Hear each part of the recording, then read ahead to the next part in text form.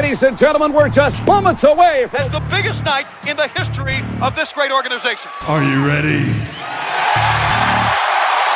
No! I said, are you ready? Hey, yo. Smart marks. What's a smart mark? A mark with a high IQ? Boys are back in town, and we ain't in town to mess around. To be the man, you gotta beat the man, and I'm saying, woo, right here, I'm the man. That's hard time. Ooh, yeah. And what's it gonna do when Hulkamania in the largest arms in the world runs wild on you? Rest in peace. Oh my God! Have you ever? You know what? You just made the list.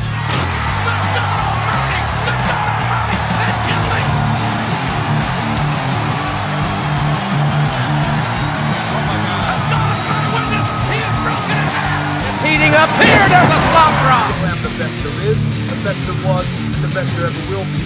And that's the bottom line, because Stone Cold said so. If you smell what The Rock is cooking. Welcome to A slop drop. Welcome back, everybody, to the Slop Drop. This is episode number 23. I'm Nathan Rogers at WooPig Sumo on Twitter, and joined, as always, is the loose cannon, David McVie.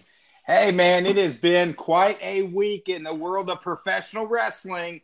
It's also been quite a week for the Slop Drop, as we got a very special guest joining us later in the show, the one and only, the last great hope for professional wrestling, Joey Corman, is going to be right here live tonight on the Slop Drop. Man, what a crazy week it has been, full of ups and downs. We'll always we'll kick it off with Raw like we normally do. Show opens up with Roman Reigns, a guest on Miz TV. That leads to another attack by Elias and Bobby Lashley, which set up a tag team match later on. Roman Reigns and The Miz defeated Lashley and Elias by DQ when Shane McMahon interfered.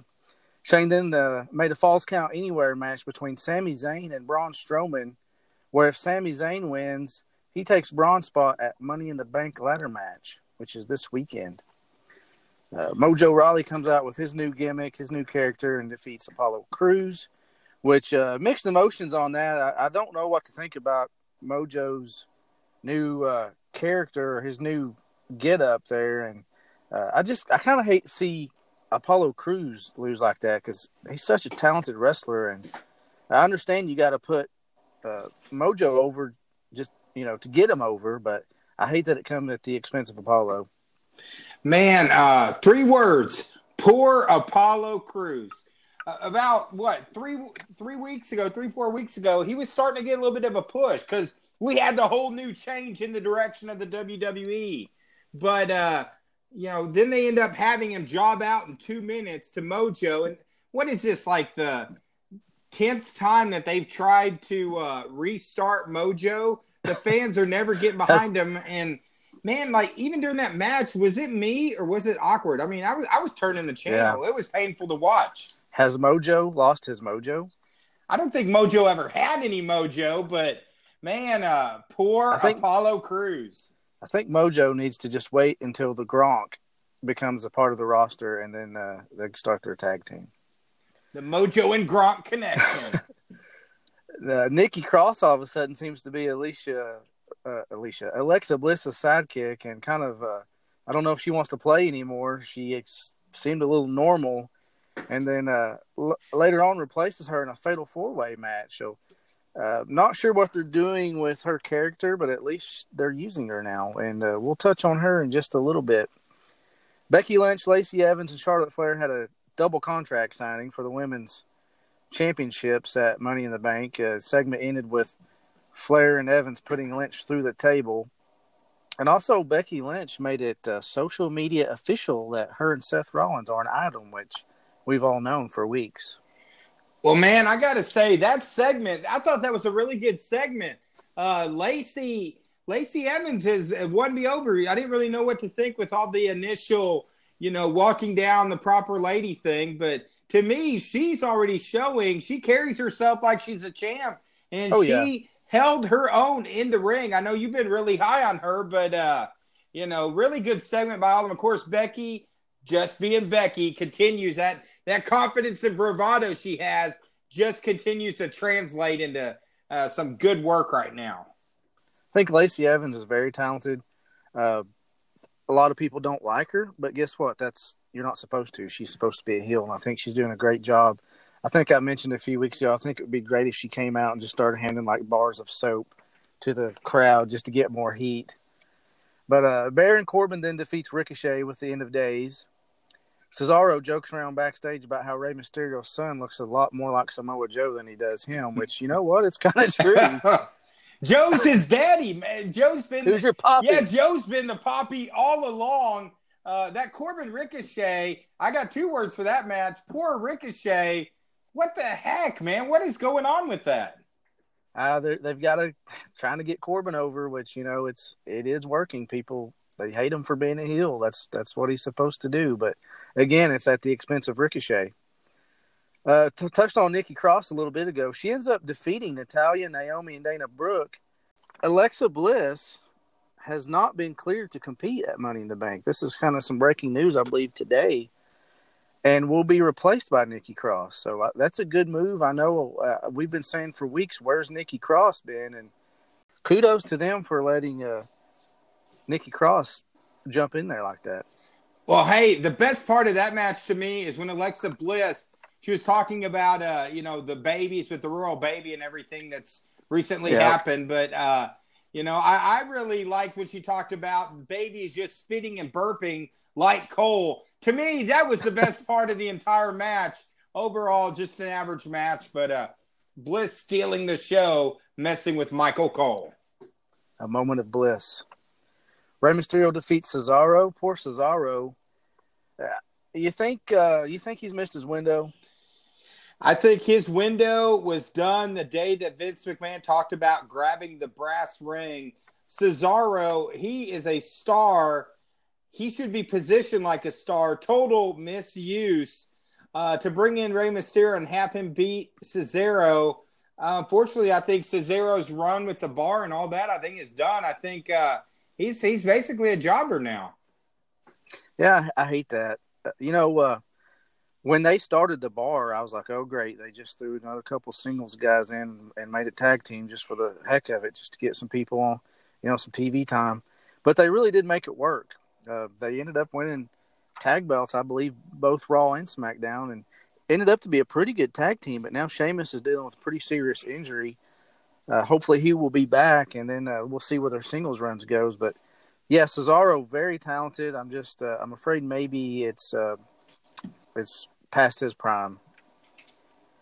Bray Wyatt, then another latest episode of the Firefly Funhouse, and then he reveals this twisted, evil, Slipknot-looking clown mask, and I thought it was great. Again, they're actually doing something good. Let's cross our fingers if they don't mess it up. Well, hey, the segment was great, but then when they went to the announcers who looked spooked, to me that was stupid. Yowie, wowie, we're going to have so much fun here. Yeah, there's actually a couple of parents complaining on social media that it scared their kids, which, oh well. The Revival challenged the Usos to a match, saying that they're tired of being embarrassed.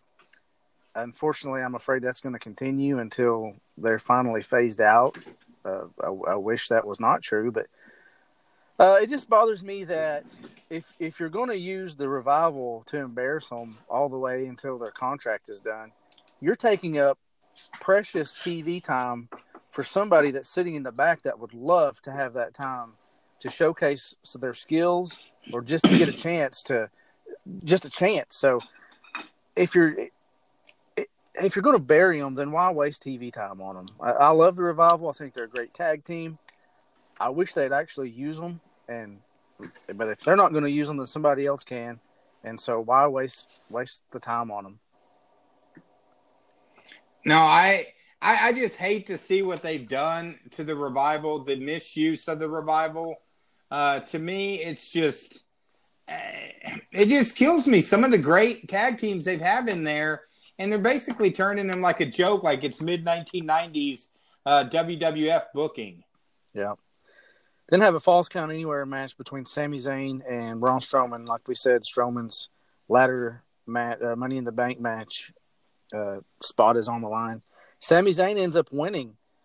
Pretty crazy, but hey, kudos to Sami.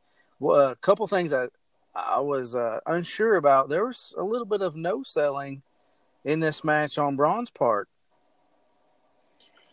Well, I think the no-selling Braun, they're just trying to show him being a beast. I love Sami Zayn's work right now. His promos are great. Even though the match was kind of predictable, I think Sami is going to make that Money in the Bank match much better this weekend. Hey, again, kudos to Sami Zayn. I know we've talked about him in the past. They're using him like they did Tito Santana back in the day as a mid-carder, but he's doing some good stuff right now. The only thing about Sami I would change is his entrance song. I don't know. The crowd seems to really dig the crowd loves it. I would keep that part, but I would change it up a little bit. But amp it up with some guitars in there a little more. Yeah. Over on SmackDown, Roman Reigns and The Miz opened the show again. They just like they did Raw. Quickly interrupted by Shane again and Elias. Attacked by Elias, McMahon, Daniel Bryan, and Rowan.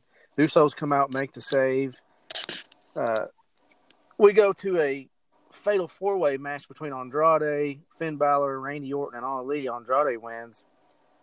Looks like Andrade is in for an Intercontinental title push even after this. So, good. He's very talented. I think he can go far. I know there's been some stuff online where Vince McMahon supposedly told him learn some English and get back to me. I don't know if he's learned enough English, but it looks like maybe he's getting a push. Well, hey, I'm just glad to see Andrade get a win. I know we were kind of disappointed he was getting pushed and then all of a sudden sent right back down. I'd like to see Andrade. I think him and Finn, I think, could do some pretty good things. Mm-hmm. Still, though, like the whole wild card rule thing, I think it's terrible. Yeah, it looks like they may be using the same four guys back and forth.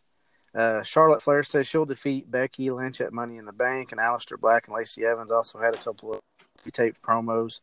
Daniel Bryan, Rowan, and Shane McMahon and Elias defeated Roman Reigns and the Usos. Now, they have the opportunity. Well, I guess they don't have the opportunity unless they use this wild card thing, but they could set up a whole new stable, a faction between Roman and his cousins, the Usos. And, at one time they called themselves the Bloodline. I think that's a great opportunity WWE could have used or can still use. I would definitely put them three together, turn them heel, call them the Bloodline, and I may even be a fan of that, even though I've never really been a Roman or Usos fan. I think that's a cool idea. Hey, at least it'd be something new. I mean, this whole vanilla babyface thing just is not getting over. Nope. Have an Ember Moon promo. We then have Kairi Sane and Asuka, which are now called the Kabuki Warriors, defeated Mandy Rose and Sonya Deville.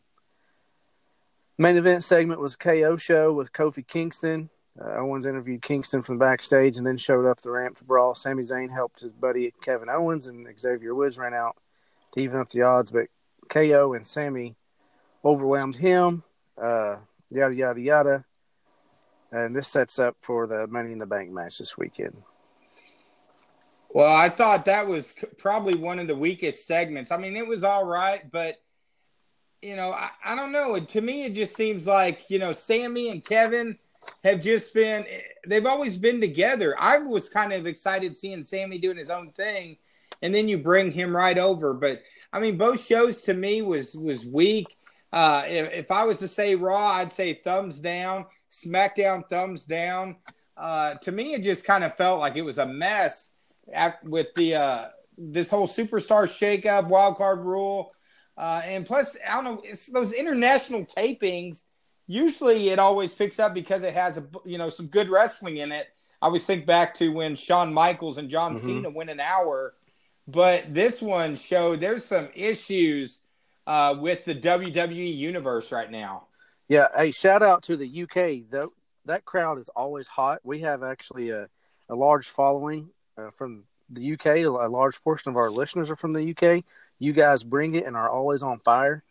But as for the shows themselves, again, I wasn't very impressed. I can actually say that this is the first time in a while I thought Raw was a little better than SmackDown. But overall, both shows for go-home shows, the pay-per-view this weekend, I wasn't feeling it. I think they could have been a lot better. Hey, I wouldn't be buying it if I didn't have the network for $9.99. I'm not going to pay anything for it. To me, no build-up, no excitement. Honestly, I'm probably not even going to watch it. I'll wait till one of the big four come along. Speaking of Money in the Bank matches, we'll run down through them real quick. And if you want to tell me who you got, we'll make a couple predictions. But Money in the Bank, we've got the WWE Cruiserweight Championship on the line between champion Tony Nese and Daivari. I think Tony Nese retains. I think Nese retains. I think he's still early in his reign. U.S. Championship match between champ Samoa Joe and Mysterio. I have Samoa Joe. Yeah, I'm going with Joe. Might see a little interference there by Dominic. Yeah, I think Joe turns out being his puppy. Men's Money in the Bank match with Andrade, Ricochet, McIntyre, Balor, Sami Zayn, Baron Corbin, Ali, and Orton. Again, I think that Andrade and Balor will continue their feud, so I don't think either one of them will win. I think McIntyre wins. I think Sami Zayn will come close. They'll might tease it a little bit, but actually, I'm going to go between Drew McIntyre and Baron Corbin, one of those two. I think McIntyre wins. I think Sami Zayn takes some wildly crazy bumps in the match. Women's Money in the Bank match: Naomi, Natalya, Dana Brooke, Bayley, Ember Moon, Carmella, Mandy Rose, and Nikki Cross. You know, I think they might surprise us here. I think Dana Brooke might take it. Yeah, Dana Brooke's been getting a little bit of a push, but honestly, with that match, who cares who wins? I just no interest, no build up. That's who I'm going for. I say, who cares? Raw Women's Tag Champ Becky Lynch versus Lacey Evans. I think Becky Lynch retains. Yeah, I think Lynch retains. I think Evans is going to show why she is a superstar that's not far behind Charlotte and Becky level. Miz versus Shane in a cage. I think the Miz finally gets his victory over Shane and hopefully puts an end to this feud and we can move on. I would hope that would happen, but I got a sneaking feeling WWE's going to just beat that and beat that and beat that. I think Shane O'Mac pulls it off. Roman Reigns versus Elias. I got Roman. I would like to see Elias, but I don't know where they would take him from there. I think they've brought Roman back. They've been showing all these packaged videos of him beating cancer and making his comeback. I'm pretty sure Roman's going to win it. Well, Roman wins in my book, but I don't like it. WWE champ Kofi Kingston versus Kevin Owens. I think they leave the belt on Kofi for just a little bit longer. Yeah, Kofi Mania is going to last another month. He pulls off the victory here in my book. Universal Championship match between champion Seth Rollins and AJ Styles. I would love to see AJ Styles win, but I don't think it's going to happen. I think Seth retains. Yeah, I think Rollins retains. He's got the belt. He's got the babe. He's on a roll. They just let him keep going. Speaking of his babe, now the SmackDown Women's Championship match between Becky and Charlotte. I think Charlotte wins. Yeah, they got to split that up because I think they're going to come off where Becky and Lacey might have a rivalry going. So maybe they split that off. Maybe there's some outside interference from Lacey in that helps Charlotte win. But will we see somebody cash in the Money in the Bank and either go for the Raw or SmackDown title or the WWE or Universal title? I don't think anyone cashes it in this pay-per-view, but I got a sneaking feeling something's going to happen at SummerSlam. I'll tell you what would be cool. Seth Rollins retains, and then McIntyre comes out, cashes in, and destroys him. Oh, I'd love to see McIntyre with the belt around him. WWE Saudi Arabia Super Showdown. We've got a few matches advertised. The Undertaker versus Goldberg for the first time. Triple H versus Randy Orton. And then a 50-man snooze fest battle royal. Hey, I just hope that that I can't even think of his name right now. Titus O'Neil. That I just want to see him run to the ring. That's the only thing I'm going to watch in that pay-per-view. Hey, we've talked to Jerry Lawler, the King, about this, and he kind of told you the story about his advice to Titus after that. Yeah, they'll have to go back and listen to one of our previous episodes when we interviewed Jerry the King Lawler, WWE Hall of Famer. Pretty cool to hear the advice that he gave Titus. Hey, sometimes a fall like that is something that could turn into a great angle. You got to go back into the archives and check it out. Turn a negative into a positive. Exactly. NXT's got a pay-per-view coming up. Tag titles have officially been vacated by the undefeated Viking Raiders. Quick rundown of that card. The NXT Championship is now between Johnny Gargano and Adam Cole. I got Adam Cole, baby. Oh, I'd love to see Adam Cole, baby, win the belt. Love his work. NXT Women's Championship on the line between Shayna Baszler and Io. Shayna Baszler is really good, and I think typically she would retain this, but I wonder if she hasn't had the title just a little too long. I wonder if they're going to maybe let somebody else have a chance at it. Shayna Baszler, man, I love her work. I think I'm going to say that she retains. I think you keep the belt on her a little bit. I'd love to see her come up to the Raw roster with the belt still around her and, maybe set up some good rivalries in the WWE. To me, she's ready to go. She's ready for prime time, baby. Oh, yeah. I said it before. I'll say it again. She's everything they were hoping Ronda Rousey would be. And I'm not taking anything away from Ronda because I was one of the only people that was rooting for her and thought she was doing a great job. But Baszler's got the in-ring talent, and she's decent on the mic, that's where Ronda kind of lacked. But NXT Tag Team Championship, Undisputed Era versus the Street Profits versus the Forgotten Sons versus Lorcan and Birch. I'm hoping the Undisputed Era wins. I just hope they don't start breaking up the Undisputed Era. I'm a little concerned. Like you mentioned, we love that, Four Horsemen vibe that they have. Hopefully, keep them together. Don't break them up. NXT North American Championship, Velveteen Dream versus Tyler Breeze. That'll be a heck of a match. And I think Tyler Breeze is going to win. I think he deserves it. I think they need to juice him up a little bit, give him a little boost. And I think that Velveteen Dream is probably going to go on to bigger and better things. So I think Tyler Breeze wins. I like Tyler Breeze. His first run in NXT was great. Hopefully they don't just bring him back to be a jobber. Hopefully they get him back going again. I'd love to see him come back out and get a push. Last but not least, Kushida versus Drew Gulak. I'm a big fan of both these guys. I think Gulak is hilarious. He's got a good gimmick. He's very technical and an awesome wrestler. But you're bringing in the hot superstar from Japan in, just fresh out of New Japan, and I think Kushida gets the win. Yeah, I think Kushida, there's been too much build-up. They can't have him lose this early. Definitely, I think, they're going to put something behind him. They want to see him win. MLW news, Austin Aries has signed with MLW. Oh, Double A. He's still in the game. The MLW building quite the roster. A Double. A Double. Got to get that right. But A Double, I think he's trying to see if he can work for every organization there is. I think so. It seems like he leaves a bad taste in everybody's mouth, though. So we'll see how long this one lasts. But again, MLW building up quite the roster. Austin Aries, Jim Cornette is helping out not only, in the booth, but doing some stuff backstage. The Hart Foundation, Brian Pillman Jr., who recently gave us a shout out. Would you love to have the independent superstar Brian Pillman Jr. on your podcast? What do you call it? The slop drop?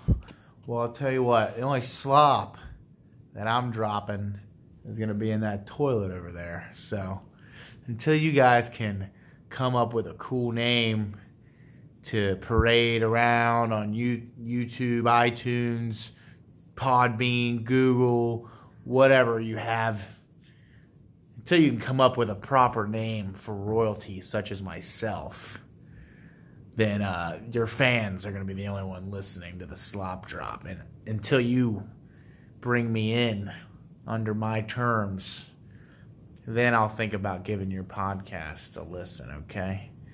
But as far as all you other fans out there, if you like slop and you want to hear the drop, then go on and check out the slop drop.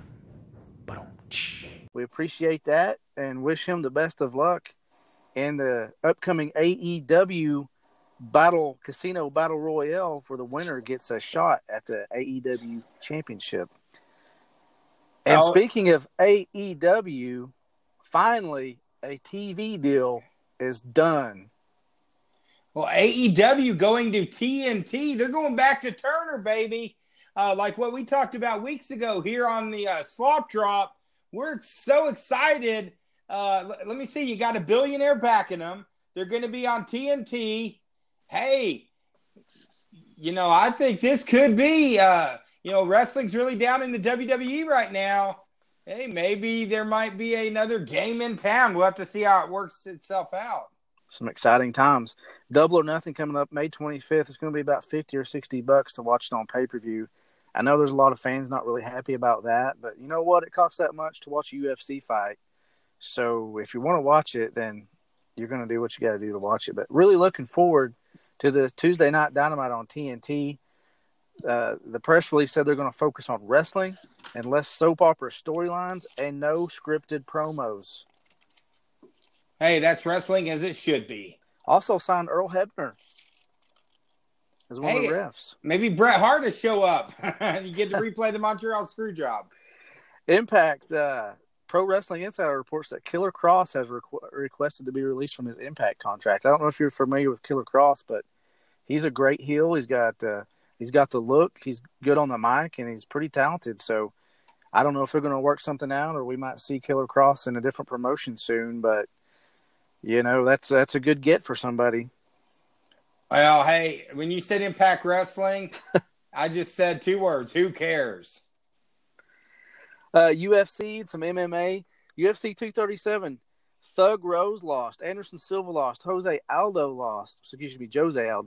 Thiago Alves lost. Lil Nog lost. BJ Penn, all of them lose. The big names are starting to lose. I don't know if it's the up-and-comers or these guys are just over the hill and it's time to move on. Bellator, Michael Chandler lost. Michael Venom Page, MVP lost. Pat Curran. All those are top Bellator names. They all lose. The only one that notable that won was Jack Swagger. And Jack Swagger did not want to let loose of the hold. That was interesting to see how that played itself out. Just other odds and ends. Lars Sullivan was fined $100,000 in order to attend sensitivity training after some really silly remarks he made, which was 10 years ago. They finally caught up to him. And I've also read, his recent anxiety issues where he went on a hiatus a while back. He was worried this was going to happen. And so that's what caused all that. And now he's back. He's trying to own up to it. They actually legitimately fined him, and they're making him go to this training. And Titus O'Neil was the first one that came out that said, hey, thanks for coming to me and talking to me. We all mess up. So hopefully all this mess is behind us. Not sure what's in store for Lars, but hopefully he'll be able to move on, put this behind him, and continue his career. Now, can you think of another wrestler who's had more issues in his first 6 months than Lars? Hoping it all works out for him, but, man, he's already he's got a long way to go to grab the brass ring. The Tom McGee and Bret Hart holy grail of wrestling matches. Conrad Thompson originally, well, I don't know if he originally had an idea, but he got his hands on this tape that has been – and for those that don't know, a little backstory, I'll try to make it quick. Tom McGee was a guy that Vince McMahon had branded his next Hulk Hogan. He had the look. He looked good in the ring, blah, blah, blah. What the deal was, though, and after Vince saw this match with Bret Hart, he's like, that's the guy. I mean, he's it. The deal was, though, he actually sucked. Bret Hart is the guy that made him look good in the ring by helping him through that match. Anyway, that was taped, and the tape had been lost for forever. I don't know how many years, for a long time. It obviously didn't work out for Tom McGee. Anyway, the tape had resurfaced as a VHS tape. Bret Hart had sent this box of stuff to some lady to get a DVD for him, and this tape was found. It reemerged. Conrad Thompson had, he's got StarCast 2 coming up, and he had an idea where he was going to play the video, have Tom McGee and Bret Hart both on stage talk about it. Well, conveniently, a few weeks away, the WWE, which they rightfully own it, so can't really blame them, but they come up with this documentary and they put on the network just a few weeks before Conrad's able to show it at his event.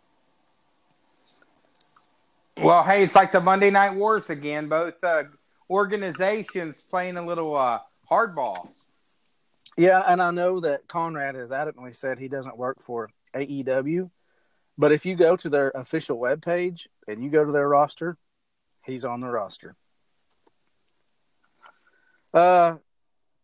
Some sad news. Like I said when we started the show, this has been a week of ups and downs. We're happy that AEW's got their deal in place and maybe gonna give us a competition or a different option.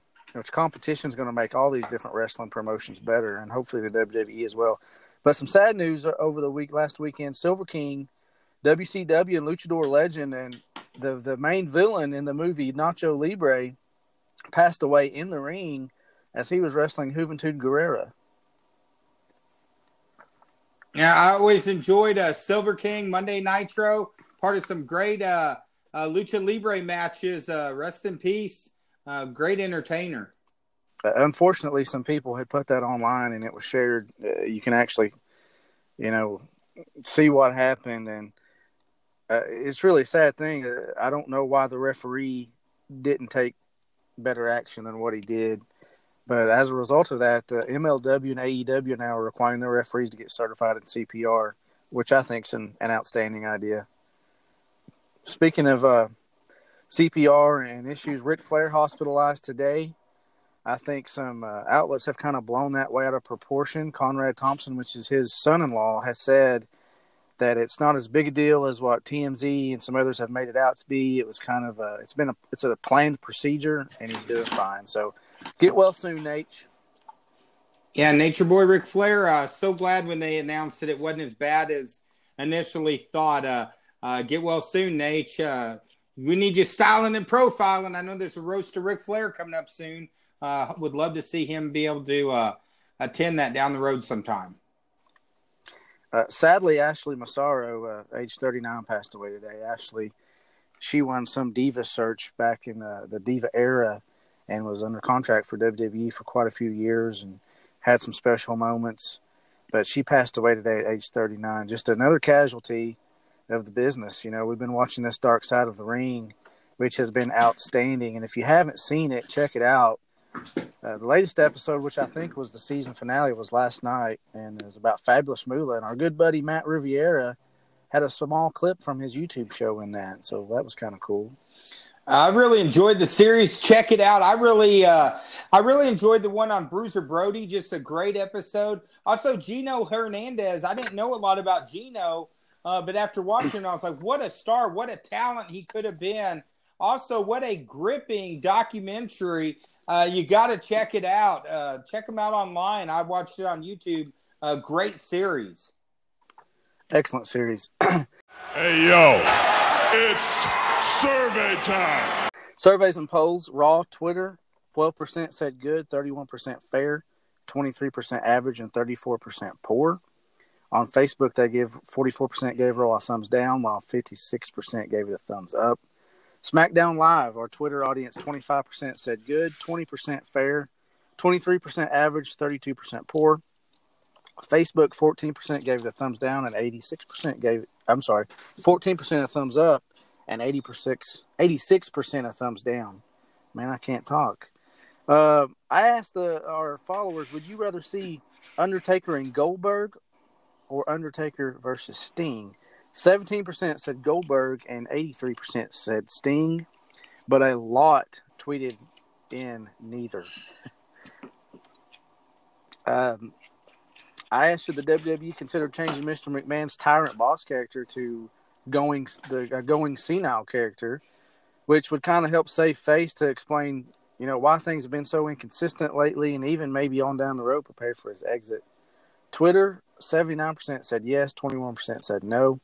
Facebook, 83% yes, and 13% said no. Now, this next one, I messed up the wordage just a little bit, but unfortunately it wouldn't let me go back and edit it. I asked if the WWE would have been better if they would have continued WCW rather than start SmackDown, which SmackDown had already started. What I meant to say, would the WWE been better off had they continued running WCW as it was rather than continuing SmackDown as it was, which is only 2 years old, so they could have, just canceled that and ran WCW and kept all their titles and all that. Twitter, 78% said yes, 22% said no. Facebook, 86% said yes, and 14% said no. I asked who currently had the better solo stash in the WWE, Jack Gallagher or Robert Roode. On Twitter, 46% said Jack Gallagher, while 54% said Robert Roode. Facebook, 34% said Jack, and 66% said Roode. Where's Robert Roode? He's missing just like half of the WWE roster. He's MIA. Mentioned the UFC earlier. I said, which legend is in most need of retirement, BJ Penn or Anderson Silva? On Twitter, 64% said BJ Penn and 36% said Anderson Silva. Facebook, 60% said Penn and 40% said Silva. That doesn't work for me, brother. That doesn't work for me, brother. That don't work for me, brother. If I could go and change anything that was announced or that happened this week between the talent and some matches, I think it would be The Undertaker versus Bill Goldberg, even though it's the first time they have ever faced each other. That don't work for me, brother. I think I'd put somebody else on that card. Oh, don't work for me, brother, right now is actually the entire WWE Raw and SmackDown. That don't work for me, brother. I mean, painful to watch right now. Come on, WWE. You got some talent, man. Let's get some entertaining matches going. The good. The bad. The ugly.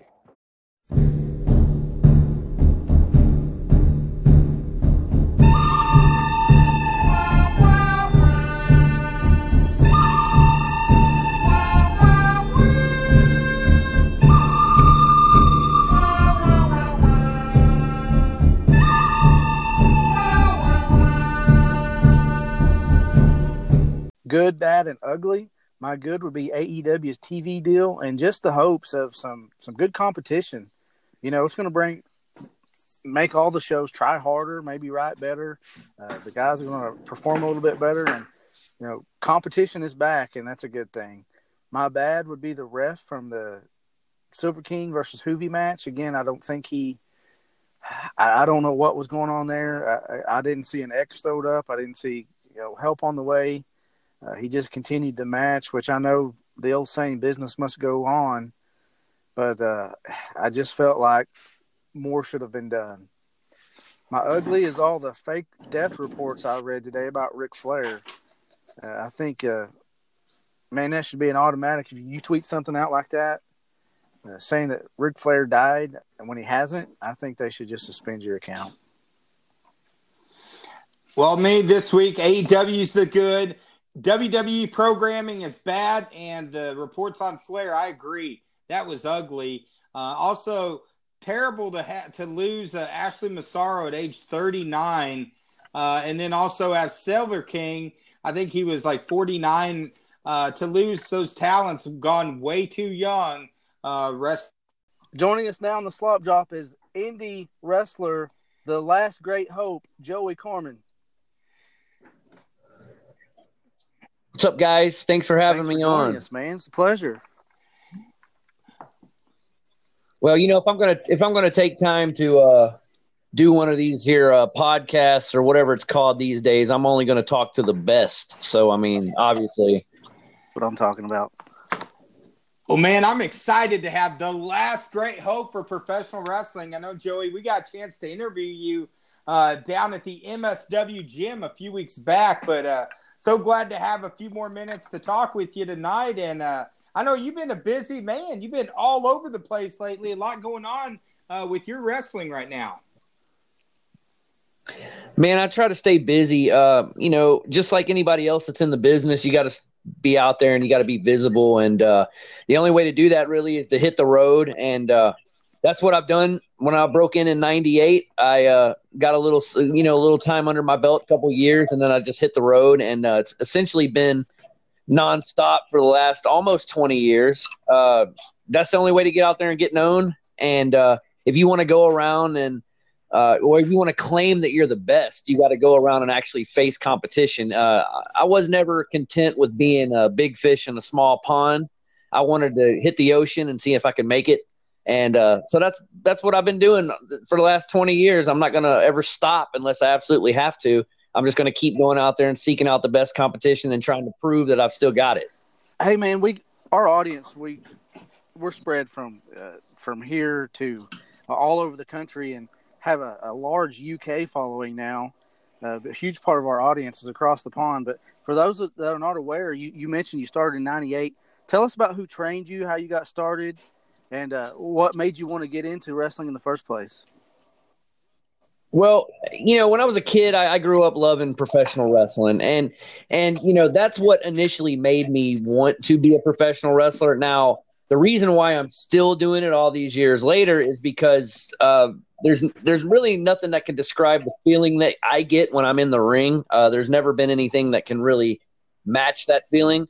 So that's why I'm still doing it. Initially, I got involved because I was a fan just like everybody else. I started out with the idea to be a referee, and then I realized that I could talk. So I said, well, hey, I always looked up to managers, Cornette, Heenan, Jimmy Hart, Gary Hart, guys like that.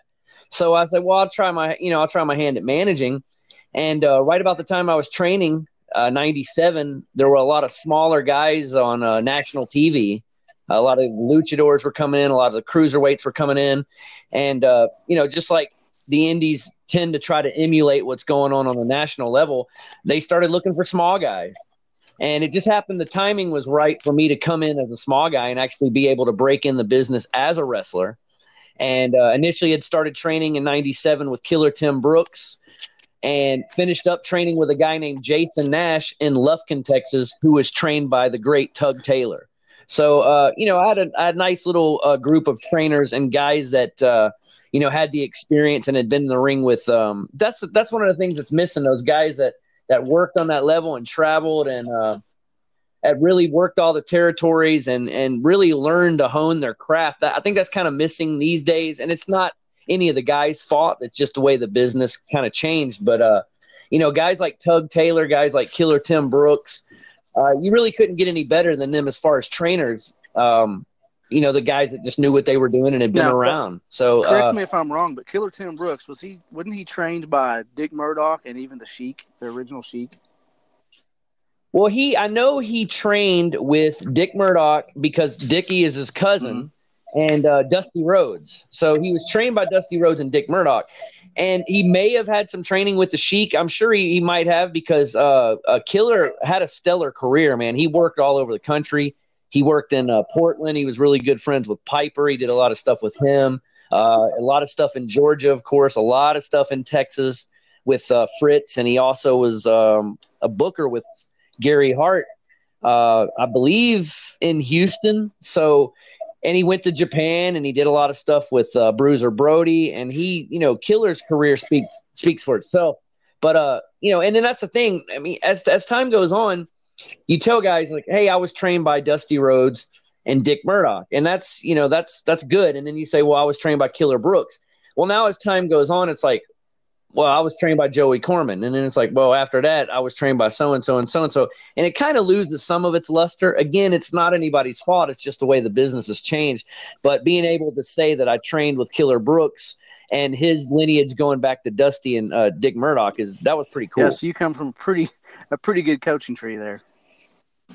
Yeah, pretty solid foundation at least. Well, Joey, I know we got a chance. I follow you on Facebook and stuff, and you're always very fun to whenever you do any of your little videos and promos, always a lot of fun to watch. But you had an album you shared a while back called "Marking Out," where you kind of show pictures of you with superstars all throughout the years. What has that been for you for the last 20-something years to meet all these legends that we've seen? A lot of them you've competed in the ring with. What is it like to be with some of these legends? And what's maybe some moments that really stick out to you as some moments you'll always remember? Well, first of all, I want to say to a lot of the young guys, when I broke in 20 years ago, it was a little more frowned upon to, take pictures and things like that. Unfortunately, because you were kind of viewed as a fanboy and that had some negative connotations, of course. And I skipped a lot of opportunities that I really regret now because a lot of these guys have passed away and, I'll never have an opportunity to talk to them again or, take a picture or anything like that. So I'm going to tell the young guys right now, do it. If you're in the back with a guy that you respect or you look up to, or that, even that you consider a friend or, do it. Take a picture with them. Do whatever you got to do. Get an 8x10 if you want to. Do it. Everybody's in the business for the most part, especially nowadays, because we're fans. In the old days, it might have been a little bit different because guys were doing it for a living. And a lot of guys, it was their job and that was the way they viewed it. And that's fine. There's nothing wrong with that. But, the thing is, man, there's so many regrets that I have. Guys, like I was in the business for 2 months and I got to work with the Junkyard Dog. And about 2 months after that, he passed away. So that's been one of my main regrets because I didn't want to be looked at as a fanboy. I was in the locker room full of veterans. I was the youngest guy there. I was the newest guy there. And the last thing I wanted to do was have them look at me as, and now it's a derogatory term. I don't use it to describe wrestling fans, but I didn't want to be looked at as a mark. And, having a respect of your peers. And I wanted to be treated like a colleague. I didn't want to be seen as just a fanboy who, shouldn't be there. So, but just over the years, man, as time went on and I got a little more, seasoning to me, a little more time under my belt, I didn't really care if you wanted to call me a fanboy or, whatever derogatory remark you may make about me wanting to take a picture with someone that I grew up respecting or somebody that, that I consider a colleague or whatnot. So, but just being able to mingle with guys that I grew up, really idolizing. These guys were like superheroes to me when I was a kid. Tearing down a ring with Terry Gordy was one of the craziest things that's ever happened to me. He worked the main event that night and he helped me tear down the ring. So that right there showed me what kind of person he was. He didn't have to do anything. He could have just stood there and watched, but he jumped right in and helped me tear down the ring. And then being able to just meet guys that I'd always looked up to, like Abdullah the Butcher, being able to work matches with Kamala, Bobby Eaton, Tracy Smothers. I actually got an opportunity to get in the ring with Bill Dundee, who I've always been a huge fan of. And I still am, even though, we didn't see eye to eye in the ring, professionally or whatnot. I was trying to I'm not going to lie. I was trying to use Bill as a stepping stone. Bill's been there. He is the superstar. He has had a storied career. And the only way that I'm going to be able to reach that next level is I'm going to have to, go over on some of those legends. So, you got to do what you got to do. But nonetheless, just some of the opportunities to get in the ring with guys that I grew up essentially idolizing and, and then being treated like a colleague by some of them and have some of them even pull me aside and tell me they liked my work, give me pointers and, basically put my work over. That right there is some of the, one of the best feelings you can ever have, somebody that you respected growing up calling you to the side and telling you, hey man, you're good. You're good at what you do. You mentioned watching some of these guys when you were growing up. Who was your favorite? Who do you give credit to the most? Probably either you met or did meet that made you really get into to be a wrestling fan.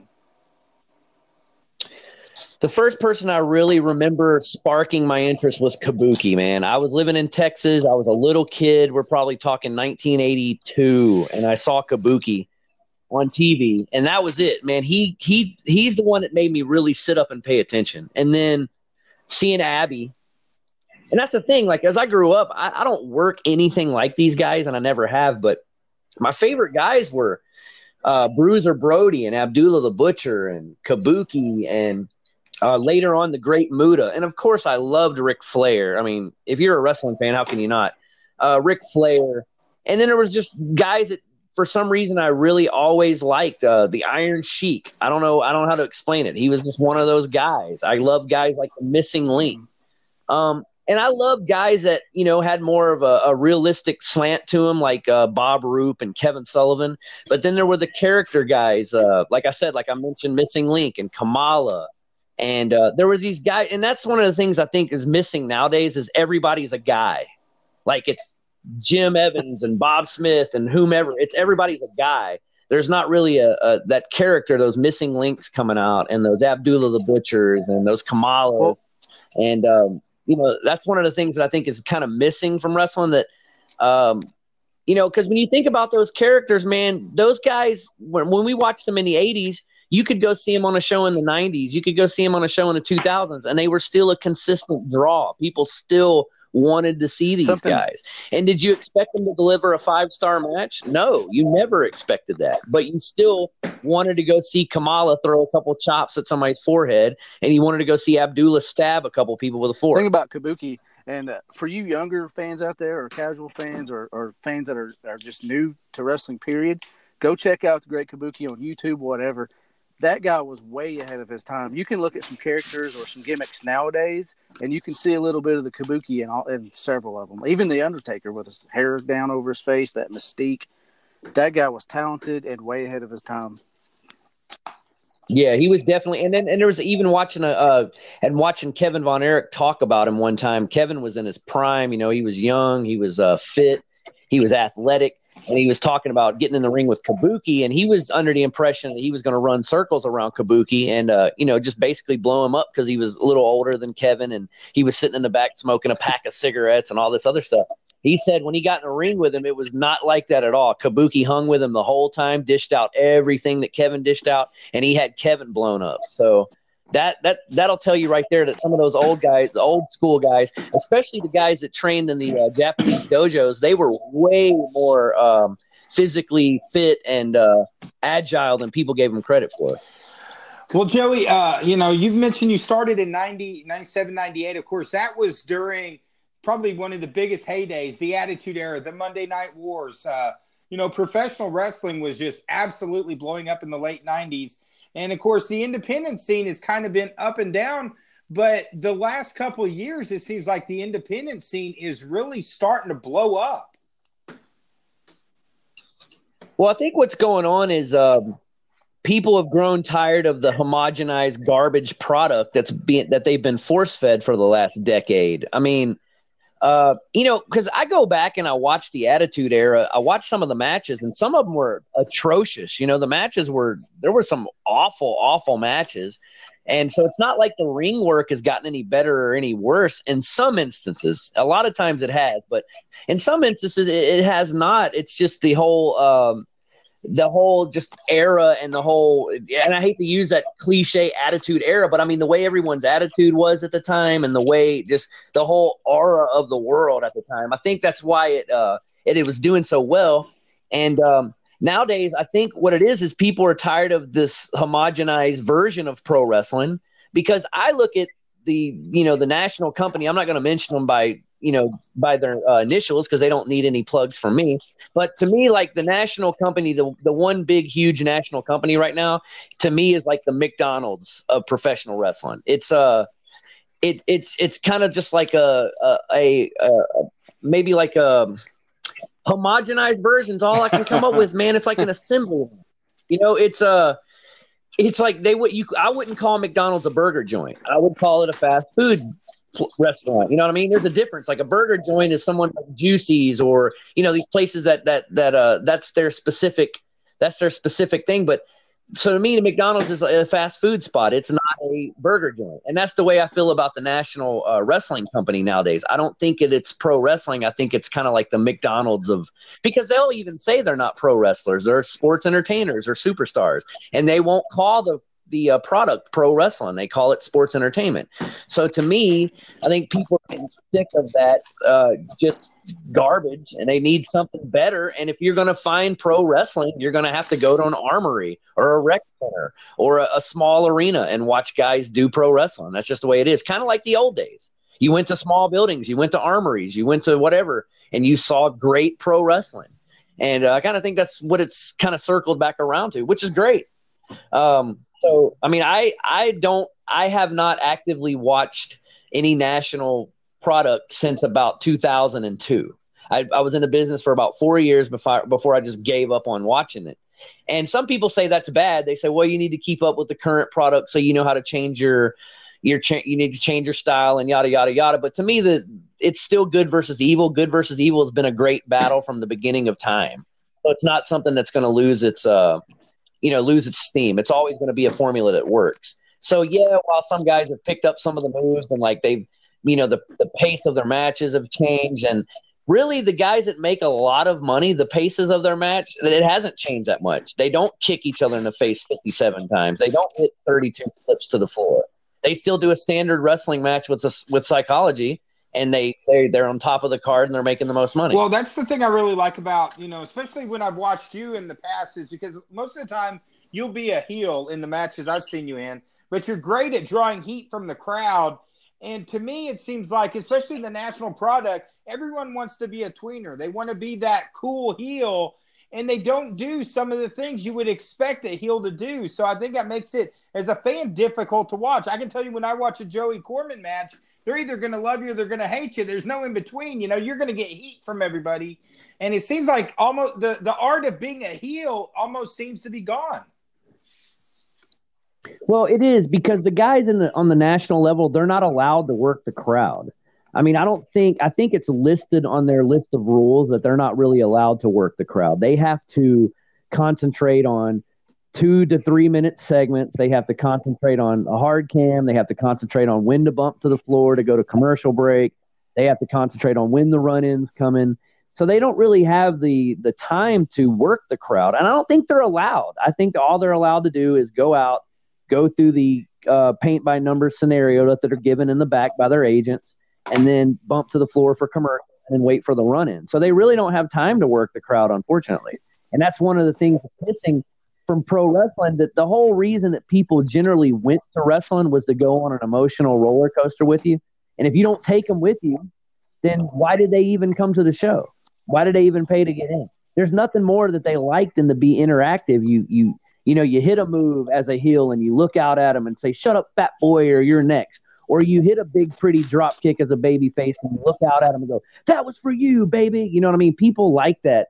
I liked it. I loved it as a kid. I loved yelling at the heels and having them turn and look at me and tell me to shut my mouth or whatever. I love that stuff, dude. It was great.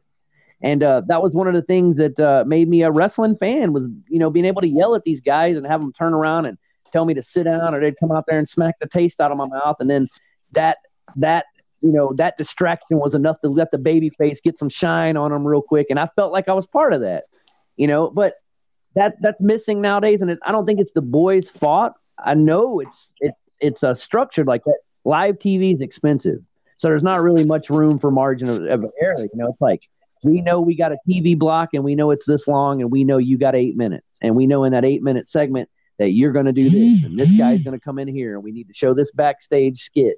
So those guys don't really have time. So I don't really think it's their fault. And but I also think that's why the big company loves guys that have no prior experience, so they can just train them into their one cookie cutter method of working, versus guys who have been out on the scene for a while, who actually have to learn how to work and learn how to interact with the crowd. And then they have to bring you in and deprogram you and train you the way they want you to work. I'm glad you brought that up, because we've, and not only us, but we've kind of been down on some of the writing and some of the stuff they're doing right now. But you're exactly right. Some of it is on the guys performing in the ring. They're not listening to the crowd. They're not responding or reacting. But again, like you said, they may not be allowed to. Yeah, they can't. And the thing is, it's like paint by numbers, man. It's like a dance step. And if a guy misses C, then he has no idea how to get the D and E. You know what I mean? And that's what usually happens. It's like, okay, step 1, step 2. Oh God, I misstepped on 3. What do we do now? How do we get to 4 and 5? Well, we can't because we missed 3, and we're so pre-programmed that we have to do it 1, 2, 3, 4, 5 that I don't know how I'm going to get there. And that's what happens, man. It throws them off. And luckily, they got like clever camera angles and post-production and all that. They can fix a lot of that crap. But, we don't have that luxury. I don't have that luxury at the VFW hall. I don't have, I can't just stand there and look at my opponent and go, oops. You know what I mean? I have to keep continuously working. And that's, that helps you learn. But again, they don't really want – that's why I was so surprised when all these guys that were being brought up from the indies had been out for almost 2 decades working. Because I was like, they're going to have to deprogram these guys and get them to work their style, and it's way different. If you watch it, it's way different, man. Very rarely ever see a guy get shot across the ring. It's generally always reversed. You never see a lot of these things that are happening. If you pay attention, if you're in the business, which I'm exposing it to death, but I mean, it's already been exposed to death by a big, huge national guy. So whatever he does, I have to try to fix, and it's going to be hard for me to do it out here, at an armory in front of 25 people. But I'm going to keep trying. Do you think it's safe to say kayfabe is dead or dying? It is, and it depends on where you're at, though. To be honest with you, because here's the deal, man. A lot of people live and die by the internet, and WCW went out of business, and it can show you the error of your ways by living and dying by the internet. There's it seems more prevalent, but really in the overall grand scheme of wrestling fans, the internet fans are a small percentage of the fans. In the old days when they were millions of views on Monday night and the arenas were selling out 20,000 strong, and those people weren't internet fans. They were wrestling fans. And then when those people go away, that's when wrestling goes back down and stops drawing like it was and loses its popularity. And the diehard people stick with it. And those internet people stick with it because they love to just nitpick everything. Because any armchair quarterback can put together a 5-star match sitting on their ass watching TV, but when it comes to actually getting in the ring and delivering, it's a whole different story. Like me, I can sit here and put together a 5-star Ricky Steamboat match in my head, but as soon as I hit the ropes 2 or 3 times and I get winded, it's a whole different story. Well, now, Joey, you kind of mentioned, speaking about putting together some matches, what might be some events that Joey Corman has coming up in the near future that you're going to be out competing in for those fans that go out and watch you at? Well, a lot of times I wrestle in Tennessee, to be honest with you. And I wrestle in Tennessee because, number one, I'm a huge Tennessee wrestling fan. And I enjoy it. One of the things you're going to learn as a professional wrestler, if you're any good at it, is you have to have the ability to work to your surroundings. Tennessee is one of my favorite places to work because those folks over there still appreciate old school wrestling. They like it. They like you to involve them. They like you to be a heel. They like you to be, have your defining role in the match. They like all that stuff. So I work a lot for Pro Wrestling Mid-South over in Ripley, Tennessee, and Dyersburg, Tennessee. I'm also a big fan of Tennessee because there's no athletic commission, and I'm not a big fan of the boys being extorted by a phony made-up commission. Well, I know in Arkansas, Space Cowboy Jason Jones, we had him on recently, and he was sharing some of the issues that he's had to deal with on commissions where, they're really trying to run it like it's I think Nathan and Jason told the story of there was a person that was going to referee a match and then also wrestle in the same match. And they said, no, you can't referee and do a match of the same night because you would not be fair if you're a ref in one match and then wrestling in another. How could you be fair in your match? So, I know Space Cowboy was just saying some of the craziness he's had to deal with commissions has just been crazy. Well, it's a joke. It's a good old boy committee started by some good old boys, and it's another way to extort small business owners out of money. If you own a business, if you own a professional wrestling company, you generally have to pay state taxes. You generally have to pay federal taxes. You have to do all the things that business owners do. You have to have insurance. You have to do all that kind of stuff. And then you got these guys rolling in with their badge telling you that, oh, yeah, man, well, now we need our cut. We're like, well, why do you need your cut? I'm already paying state taxes. I'm already paying federal taxes. I'm having to pay these security guards. I'm having to pay a crew. I'm incurring all these expenses as a small business owner. And then once you incur all those expenses and you put in all that work and all that effort, you got some yahoo rolling in with a phony badge telling you that he needs his cut. To me, that's extortion, because you're doing nothing except rolling into your building and telling you that they want money. And I don't understand how that's legal to do, because you're already paying your taxes. You're already doing all the things that you're supposed to do. And you got these clowns just rolling in with their badge telling you that they owe you, that you owe them money. And they regulate these things. I'm like, so if somebody's doing a play at a school of the Outsiders or something, and when it comes to the big fight scene at the park, does the athletic commission bust in and say, whoa, let me see everybody's license? I need to see everybody's license before you do this fight scene. No, they don't do that. They only pick on wrestling. And then when big guys come, when the big company, again, I'm not going to mention them because I don't care enough about them to mention them, and they definitely don't need me to mention them. When they come to town, they can easily cut a check and make these yahoos go away. Well, the rest of us can't do that. So the big company went to battle with the New Jersey, commission, because they didn't want to pay sports and gaming taxes or whatnot. So he already did that and exposed it there. So if you're going to go to battle over there on the East Coast, when you're dealing with New Jersey and New York and all these other places where rent's crazy and there's all these permits that you got to have to do anything, then I don't see why, we would have to do battle down here with this yahoo backwoods crap. I don't get it. I mean, nothing against Arkansas. It's a fine state. But I don't really want some dude rolling in with a fake badge telling me that he needs my money. Well, luckily, I think the Space Cowboys said they've gotten a legal win. They're looking like, they might be doing deregulation. And to me, that sounds like that's the way it needs to go. But plus, too, it's hard because the majority of these events, if you really watch them, a lot of them are doing fundraisers for different charities and things like that. And all they're doing is taking money away from these charities. Yeah, and that's another way to put it. That is a way to put it where you may be able to get more empathy from, the just John Q. Citizen, because you're like, hey, we're doing a fundraiser for a sick kid or whatnot, and then these clowns are coming in and taking a cut of that, and that doesn't make any sense to me. It's like setting up a lemonade stand to raise money for something, and all of a sudden some clown from the tax office rolls in and asks for his cut. And you're like, come on, dude, we're doing this because we're trying to help each other out. And now you're going to come in and take this kid's lemonade money? Are you serious? And they will. They'll find some shyster way to come in and take a kid's lemonade money. All right. Well, real quick, I know we've had you on quite a while, and thanks for coming on. I know we were a little bit late getting you on. We were a little long-winded today, but real quick, Mount Rushmore, if you were to pick your Mount Rushmore of wrestling, who would make your Mount Rushmore? Lou Thez, Ric Flair, Hulk Hogan, Stone Cold Steve Austin. I'll tell you what, that's a good group right there. You can't do much better than that one. When you're talking about guys that consistently drew money and guys that consistently knew what they were doing, I would say Thez, Flair, Austin, and Hogan. I mean, there's guys that have drawn money over the years, and guys that have done really good for themselves, and maybe even helped the business along the way.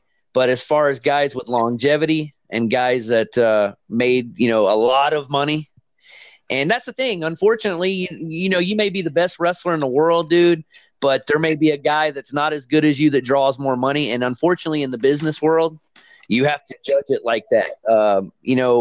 Some of my favorite bands will never be as big as Justin Bieber, but he'll always be more successful than them. So, that's just the way it is, unfortunately. And, there's a guy right now probably playing in a bar somewhere that's just as good of a guitar player as Jimi Hendrix was, but we'll never know because we'll never be in that bar. Does that make him any less than a guitar player? Nope. We'll just never hear of him. So, unfortunately, that's the way it works. But, I think those four guys, as far as consistently drawing money and helping the business along the way, a guy like Lou Thez really helped the image of professional wrestling because he was the consummate champion.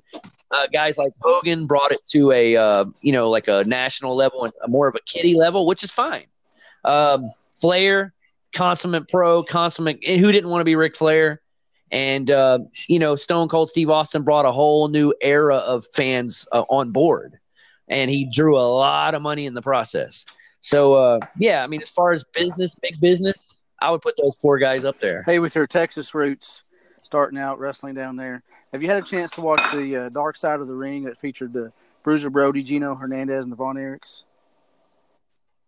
Yeah, I watched them all, and the thing, I don't really like watching anything about Bruiser Brody because it gets my blood boiling about how, like, terrible. And I'll go on record to say this anywhere, anytime, recorded for anybody.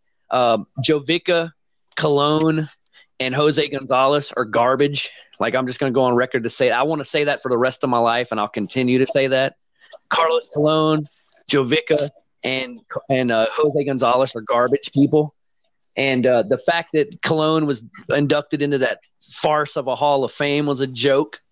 And the fact that Gonzalez is still running around like, touting this whole Brody thing just shows how much of a disgusting piece of garbage that he is. And, the Von Erichs obviously was tragic. The fact that Kevin is still around is a testament to how strong that dude is, and I'm happy to see that his kids, Ross and Marshall, are doing well and getting a little plug there. That's awesome for them. And Gino was ahead of his time. I think Gino was just starting to reach a stride, and who knows where he would have went after that. He was the type of guy that was 4 Horsemen material. He was the type of guy that was NWA champion material as far as I'm concerned, because the things that he had accomplished by the time he was 28 years old.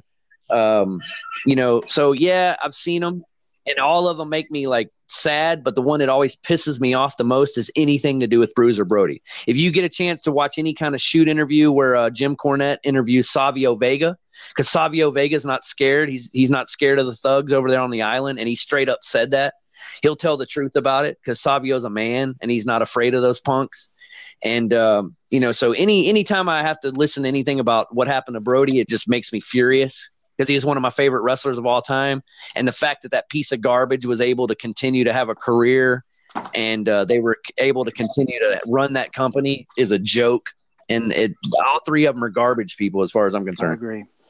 Yeah, I totally agree. I mean, it's just the way that whole situation went down. And then also for the WWE to put him in the Hall of Fame, I mean, that's just a disgrace. Bruiser Brody, I mean, talk about before his time. I mean, the matches that he put on and the abuse he would put his body through, I mean, it was just absolutely amazing. And Gino Hernandez, I got to be honest with you, I never saw a whole lot of Gino Hernandez just because that was, my era kind of started after that. But when I was watching that documentary, I went back and looked up a lot of stuff. I was like, holy cow, this guy was amazing. And it was just so sad to see what ended up happening. And then also what his mom had to endure this whole time since he's passed away. You can't watch that one without having a tear run down your face. Gino was phenomenal, dude. He was headlining shows at 19 years old. And, a lot of that had to do with his relationship with Paul Bosch. That's fine, but you're not going to go up and work for somebody like Farhat for the Sheik and not be able to deliver. You know what I mean? So he was phenomenal. And his dynamic duo stuff that he did with Tully Blanchard was great. His stuff that he did with Chris Adams was great. And him being paired with, dude,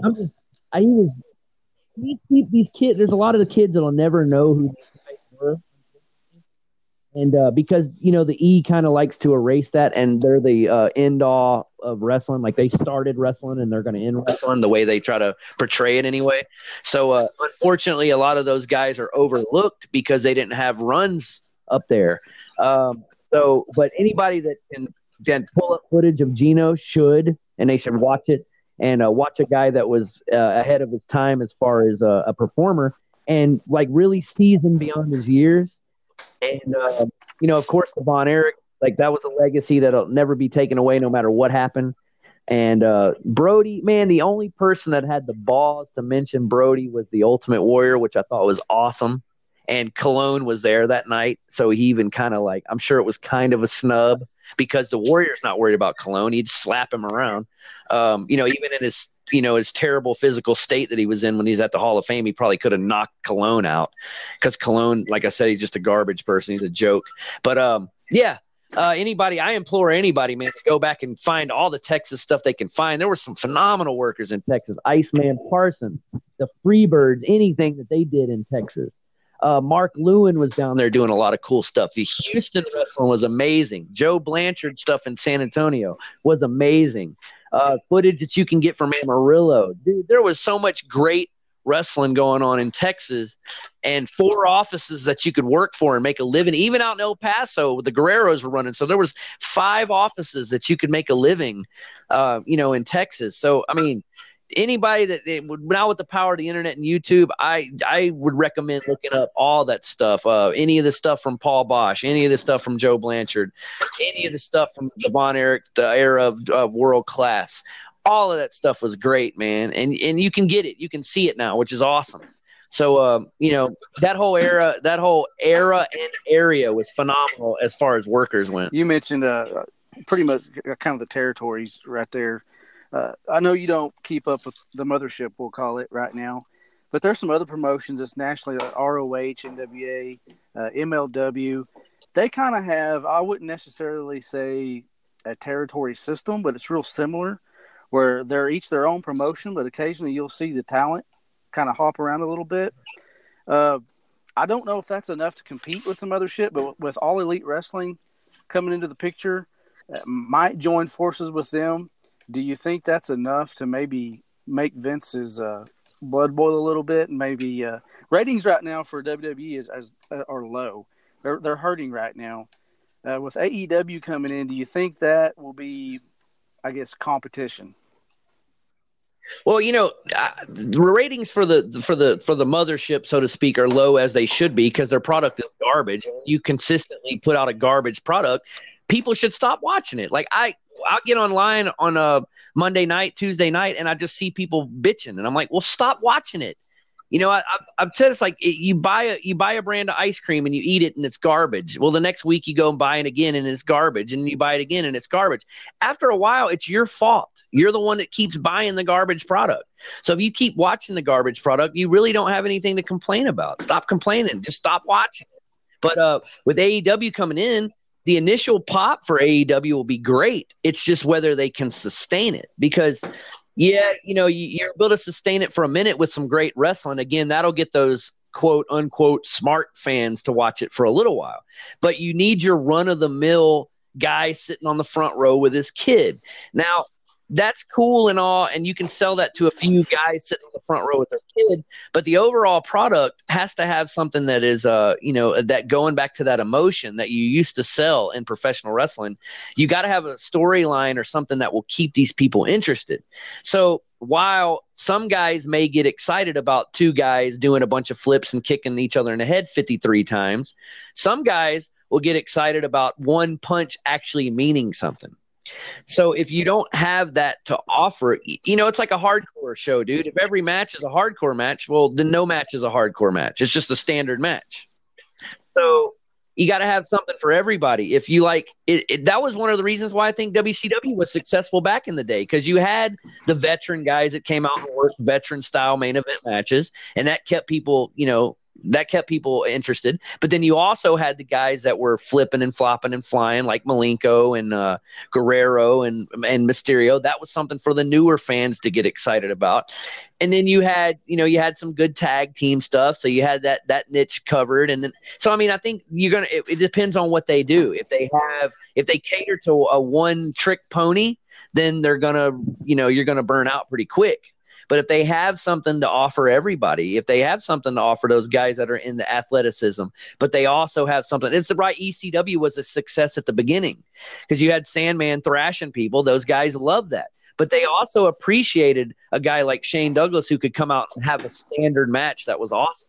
And then you had Sabu flying. And then you had, another guy coming out with barbed wire or whatever. That was why it was so successful, man. You had the flyers. You had the standard workers. You had the hardcore crap. You had something to offer all those people. And now every indie show pretty much is how many flips can I do and how many times can I kick you in the face?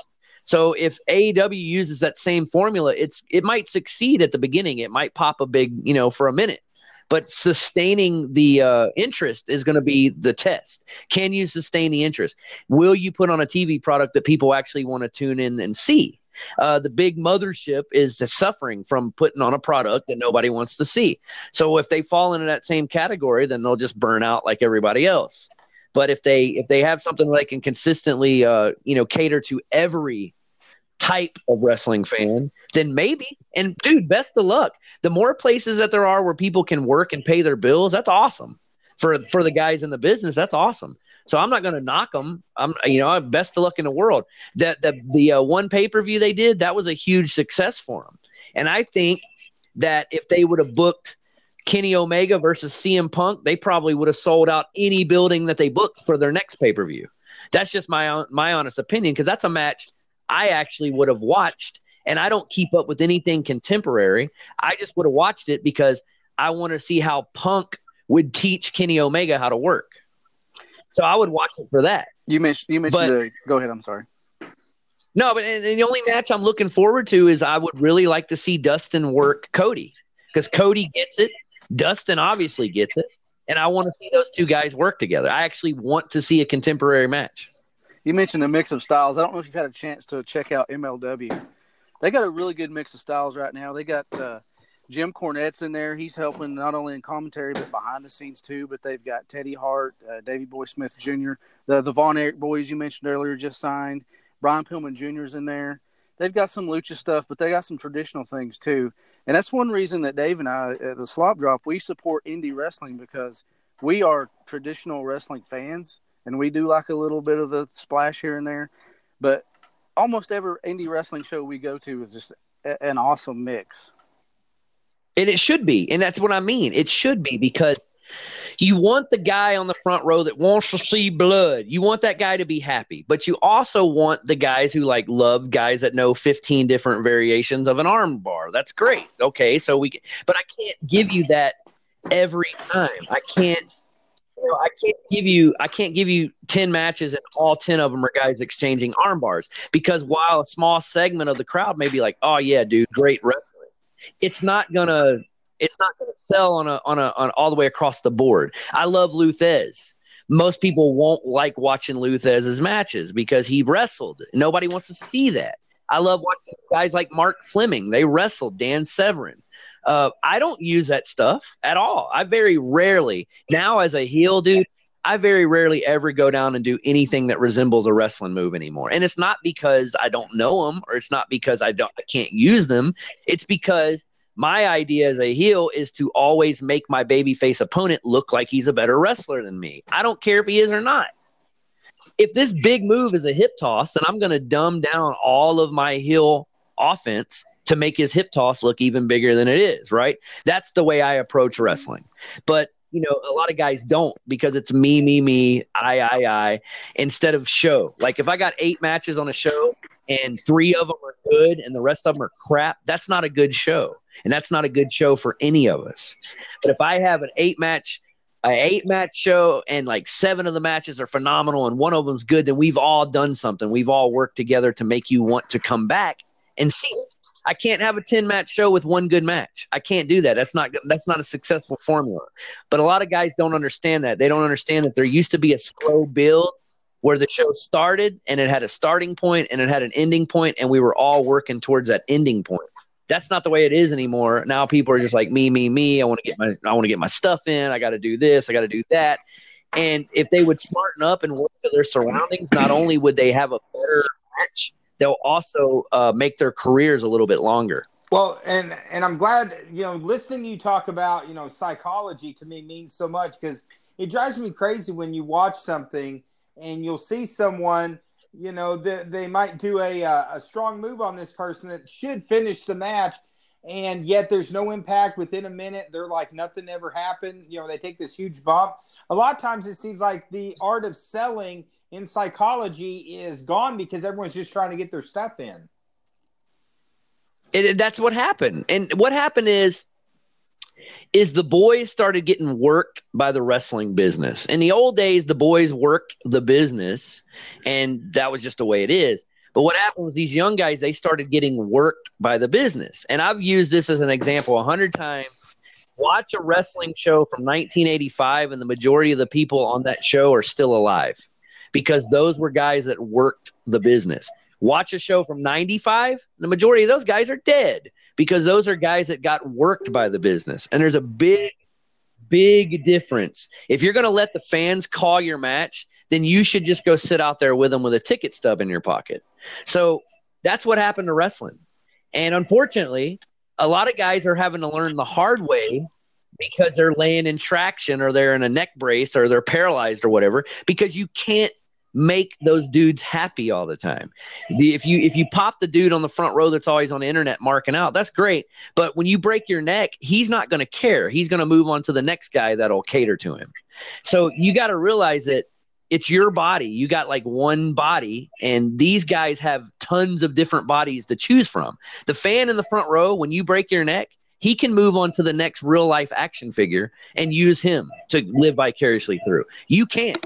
You're laid up in the hospital or sitting in a wheelchair or whatever. So these guys need to start thinking about that crap. Like, yeah, you're popping the dude on the front row that gets on the internet all the time. Who cares? What about the 47 people behind him that didn't give a crap that you did a double springboard twisty flip to the floor? What about them? Well, Joey, I noticed too lately, I think you formed a tag team group with a couple guys, R.W. Hardy. You guys have been tagging up. How's that partnership with you working out with R.W. Hardy? RW, man, is a hard worker. RW is the type of guy that is sometimes for some folks, he's hard to swallow. And I'm going to tell you why. It's because he's passionate about it. He's passionate about pro wrestling. He takes it really, really serious. Sometimes maybe more serious than he should. And I don't mean that as far as training. I don't think you should ever lack on your training or your discipline. But I mean, like the mental preparation that goes into being a wrestler can sometimes like wear you out quicker than the physical part. And a lot of times R-Dub, I have to bring him down a notch, which if I'm calming you down, then you're amped up. You know what I'm saying? So like, because I haven't always been the most positive guy in the world. And, sometimes I've, come off in a negative light when people talk to me.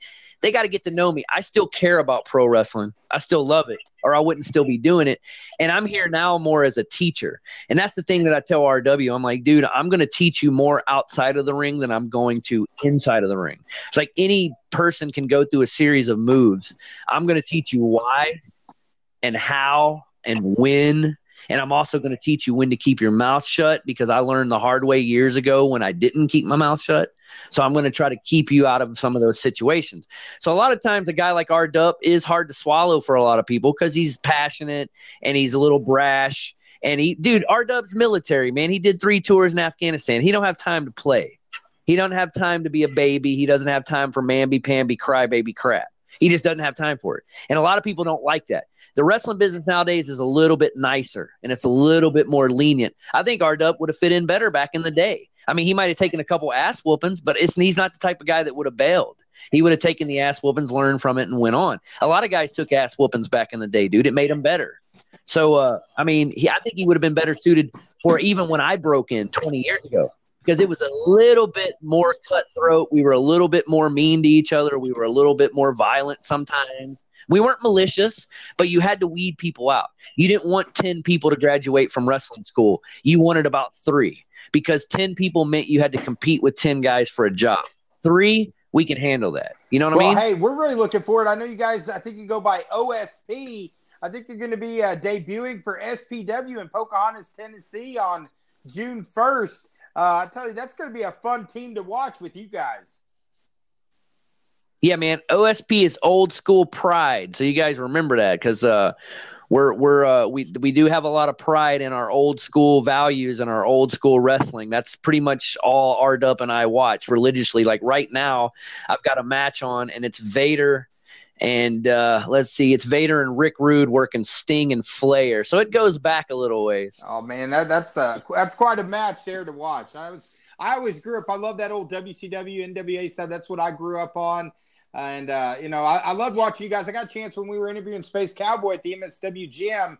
You guys were kind of working in the ring with each other, and seeing you guys talk about psychology and things like that, and seeing all the things you're doing with a lot of the new up and comers just getting in the business is great. Well, you got to have a selling point, like I told you, man. If you have a roller coaster, usually that roller coaster has a selling point, right? It has the biggest hill. It has the biggest loop. It has the biggest 360. It's got to have a selling point. If you just have a bunch of hills, then you don't really have anything to sell. And that's, to me, like what wrestling is nowadays. It's just a bunch of explosions in a movie. Well, why did the building explode? I don't know, because before I have a chance to sink in, another one explodes. So it kind of loses its luster. It's like, well, the first explosion was cool, and in 27 explosions later, you don't give a crap. You're on your way to get popcorn, and that's kind of what happens in wrestling. You know what I mean? You see 27 flips to the floor, you're on your way to get popcorn, dude. You don't care. Well, Joey, I know we've had you on for almost an hour now. Just want to say it's been a pleasure having you here on the Slop Drop. Definitely going to have you back. Now we got you all set up. It won't take you long to get on the show. We'll have to have you on again. But it's been a pleasure hearing about your history and your passion for professional wrestling. Well, let me just say before I go, thank you guys very much for allowing me the forum. And I don't want to come off as bitter or anything like that. I love the wrestling business. I love my brothers that are involved in it. I just want you guys to take care of your bodies and take care of each other. And, because I want you to be around for a while. So I don't want these guys to burn out, and I don't want them to be permanently injured. And, I just want them to take care of themselves. So I don't want to come off as bitter. I really love the business, and I love the boys, and I love the brotherhood. And, I just want everybody to be safe and go out there and put on the best performance that they can. And I want you to know why you're doing it. And, that's pretty much it. Thanks for having me on, guys. I appreciate it. Man, it's been a pleasure. You're welcome to You're welcome to join us anytime. We appreciate you taking the time to hang out with us tonight. All right, man. You guys have a good one. Hey, thanks, Joey. Appreciate it, man. That about wraps it up for us. Find us on Facebook at The Slop Drop and on Twitter at The Slop Drop. One, we want to thank Joey Corman for joining us this evening. We want to thank you guys for joining us, and we appreciate you. And we'll see you next time. Well, hey, I got to say, thanks. He's not Joey Corman. He's the last great hope for wrestling. Thanks for joining us on the show tonight. See you guys. Goodbye and good night.